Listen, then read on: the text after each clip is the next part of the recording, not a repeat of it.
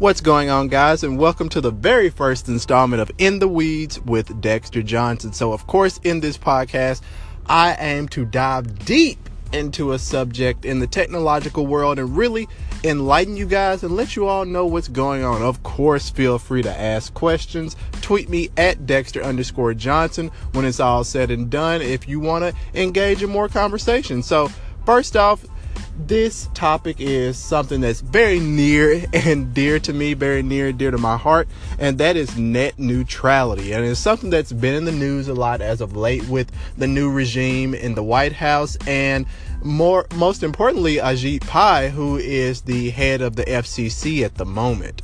And one of the most polarizing things is that this chairman is trying to reverse everything that was essentially done under the Obama era, which there was a lot of Title II and a lot of things put in place to make it so that internet service providers such as your Comcasts of the world, Verizons of the world, AT&Ts of the world, they can take advantage of consumers. So what do I mean by take advantage of? Okay, so for example, we're paying $50 a month for pretty fast internet. You can get home, you can watch all of your YouTube and all of your Netflix, but what if you had to, pay extra to be able to access Netflix?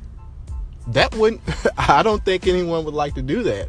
Or what if you had to subscribe to a social media package in order to be able to tweet, in order to be able to use Hangouts, in order to be able to use Slack? These are the things that, while if these protections are not in place, these kinds of things can actually come into fruition. These things can happen because the internet would no longer be neutral. And that's what they mean by that, because when you say neutral, the internet service provider is supposed to be a simple, dumb pipeline that you hook into and you access all of the media and content that you want. These content providers, they don't have to pay extra money to be on a fast lane, meaning that, my consumers can get my data quicker, or they don't have to sign up for anything to prevent them from being throttled or not being able to even get access to it all. Those are some of the biggest things. But, if you're removing these protections, what you're going to do is that you're going to create an environment in which these providers can go in and hike up prices and create essentially internet packages where you buy portions of the internet. And the way that the internet was designed, it's just not meant to be operated in this fashion. A packet of data is a packet of data. And I've said this numerous times over and over again. It doesn't matter if that packet of data is coming from Netflix.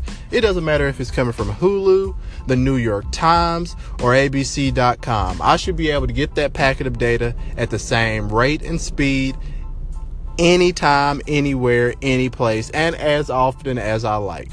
So guys, please be sure to reach out to your representatives. Be active on Twitter.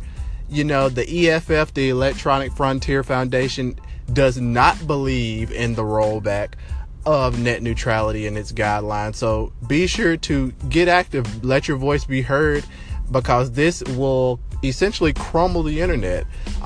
There's going to be a vote held on this on December the 14th. So be sure to just keep watch. Of course, there's going to be lots of litigation around this, as with everything the government does. But we see that they're trying to roll back these protections, and we really don't know what's going to be next. So guys, until next time, this is Dexter Johnson. I will holler at you guys. Be sure to stay engaged with the podcast. Tweet me if you have any questions, and let's get this dialogue rolling. And that was your quick deep dive into net neutrality.